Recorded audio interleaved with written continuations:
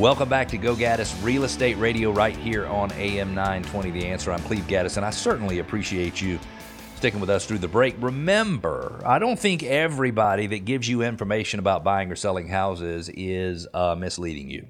But I do think that regardless of what somebody tells you about buying or selling a home, that it is your real estate agent's obligation to help you verify whether or not that is true. My goal is for you to purchase a home and not learn anything at closing or after that you should have learned before. And the way we do that is we research and research and research and dig and dig and dig. And we want to bring you the best guest we possibly can.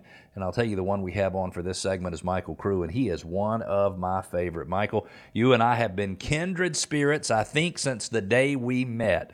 I was working on behalf of homeowners associations, and you were working on behalf of Homeowner Management Services, which manages homeowner associations. And I said to you, Michael, can you help? Because I ran an association of associations, and I was a volunteer, and I'm like, nobody knows they don't know anything. They don't know what to do. They don't know how HOAs work. Would you come help us? And would you give us some education? And I will tell you, Michael Crew, that you are my go-to source in the country for HOA information. Thank you and welcome. Well, thank you so much, Cleve. I'm not sure all of that praise is justified, but I do try to help. It's always been one of my tenets is education for homeowners. Well, let me clarify that.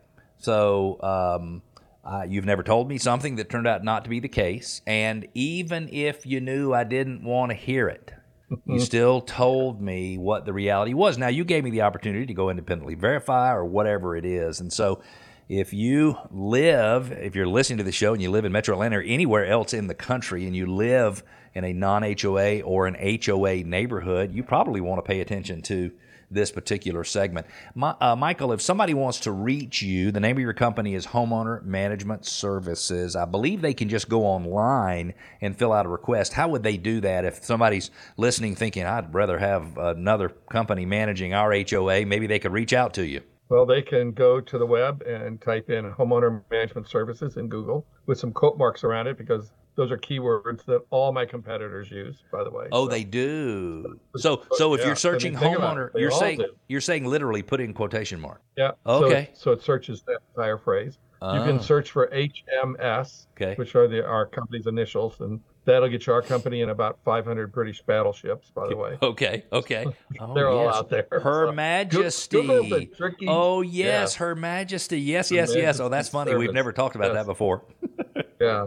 So they can call our office, 770-667-0595, and leave a message for me or ask for one of our management team. Perfect. And someone would be glad to help them out. Perfect. So in Georgia, I understand that there are 3 different types of homeowners associations. This doesn't need to be an in-depth discussion, but can you give us the 3 different types, please? Yeah, in a nutshell, there are condominium owners associations. Okay. COA. Okay. And every condominium, it belongs to that class. That's legislative state law. Right. Okay.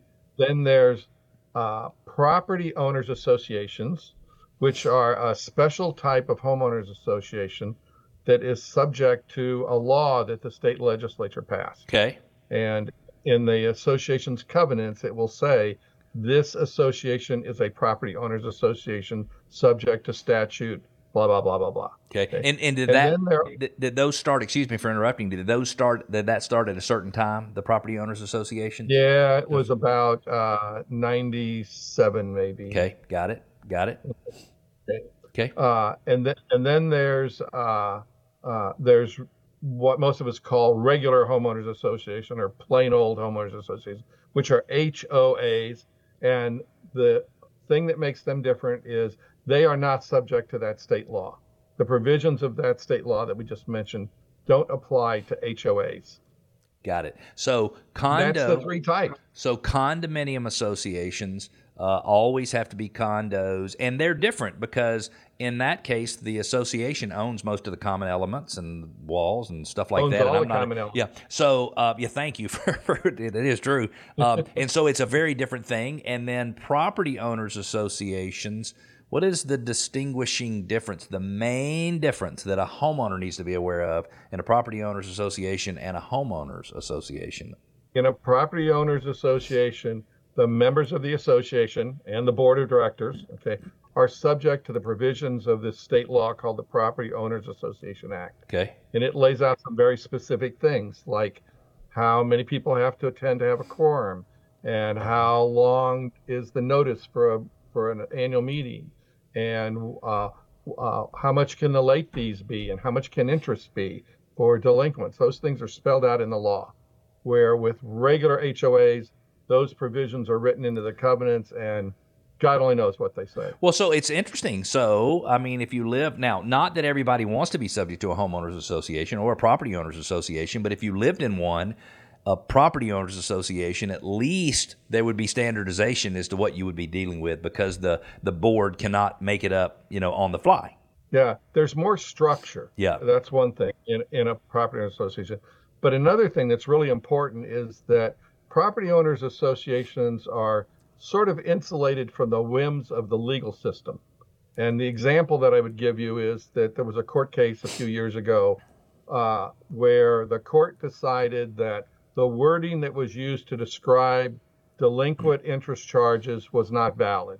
And so they invalidated that language. Well, that language was in like half of all the covenants that ever been written in Atlanta. So all of those associations, the language that they used for late fees was wiped out. And when we went to our clients, they couldn't charge late fees. You can't charge late fees anymore. They were mad. Well, of course it's like, they were.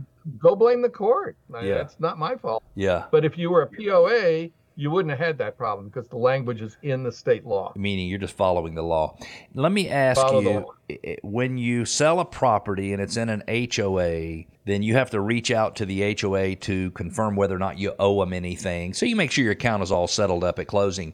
But with a property owners association, there's a little more power for the association itself when it comes to collecting those because of the law. Am I right or am I mistaken? Yeah, you're right. It's really beneficial to the association itself. Yeah. The fundamental difference is this. In an HOA, when a homeowner is delinquent, the association has to hire an attorney and file a lien against their property if they want to protect themselves, okay, against a sale when there's money outstanding. They got to do something. Okay. They've got to take action. Most people don't realize that. You can sell your house even though you owe money to the association. Yeah. It creates a big legal mess for everybody standing around. And the title insurance company, when they figure it out, they're not very pleased with themselves. They're not very pleased, right. Okay. And it's because they screwed up, but nonetheless, that's the case. That's right. In a POA, in a property owners association, the law says that maybe I shouldn't phrase it like that. The law causes the buyer, the mortgage company, to come to the association and ask whether there's any outstanding fees, and get a release letter from typically the association or the management company. Get a release letter. So it almost sounds like a POA. It is assumed that you do owe until you prove otherwise, and then I know I'm just giving the realtor version of that. It's more along the lines of you have to have something in your hand that says the POA says you don't owe any money. Yeah. And here's your get out of jail free card. Yep. Exactly. Okay, real quickly, and we've already used 9 minutes of the segment. I love it. Our conversations with you are my conversations with you are always so interesting, and I could keep you on for hours and hours. I have purchased a home in a subdivision. It has a mandatory homeowners association. It is a homeowners association, not a property owners association. And I don't want to join. Now, I'm just giving you this as an example. That's not the way I was. I am actively involved in my homeowners association. I went to the first board meeting. Trust me, after 6 months or 9 months, they're going to wish I had never started coming because almost everything they said does not make any sense. And they're going to get tired of me pointing it out to them, or at least I didn't think so. But can I refuse to join an HOA when it's mandatory for the neighborhood? It's too bad your listeners can't see my expression on the radio because I am laughing. I am cracking up right now. The fact of the matter is, no, you can't. The membership the being a member of an association is defined when the covenants are originally recorded against the land before anything is built on it. Yep. Okay.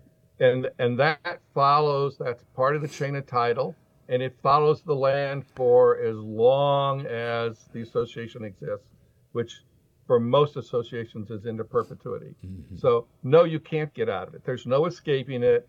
There's been umpteen court cases where people have tried to say, well, my association isn't doing what they're supposed to do, or so I'm out. I don't like the way they're doing it, and I'm not going to pay. And that's like hitting a police officer. You can't win. Not going to work. There's no excuse for it. Not going to work. Not going to work. So I get that. And hey, you're a member, even if you're not paying your dues. And if you want to see what happens, then try to sell your house and see what percentage of all the dues you owe they collect. Real quickly, it will only end badly for you if you're delinquent. We've only got about a minute left. I moved into a new townhome community, small townhome community, not too far from where you live, Michael, and I want to make some landscaping changes in the front. I want to make landscaping changes in the back. I have to get a little plan, present it to the Architectural Review Committee. I'm totally fine with doing that. But let's just say I didn't want to do it. I wanted to do whatever I wanted to. How could the HOA make me, and I'm going to do what I need to do, but how could they make me do other than what I wanted to do? Most of the time in townhomes, the land that's directly in front of or in the rear of a townhome belongs to the association. It's not really the townhome owner's land. So, the townhome owner only owns the building part, and not so the land part. I need their permission to make changes to their land. Right. Michael, I am so sorry. We are totally out of time, and we're at a hard stop here. We're going to take a quick break. I'll have you back really soon in our next segment. We've got a cure for loneliness. So if you're listening and you're lonely, you need to stay tuned. And what are gift funds, and how might they help you buy your next home? Stick with us. We'll be back.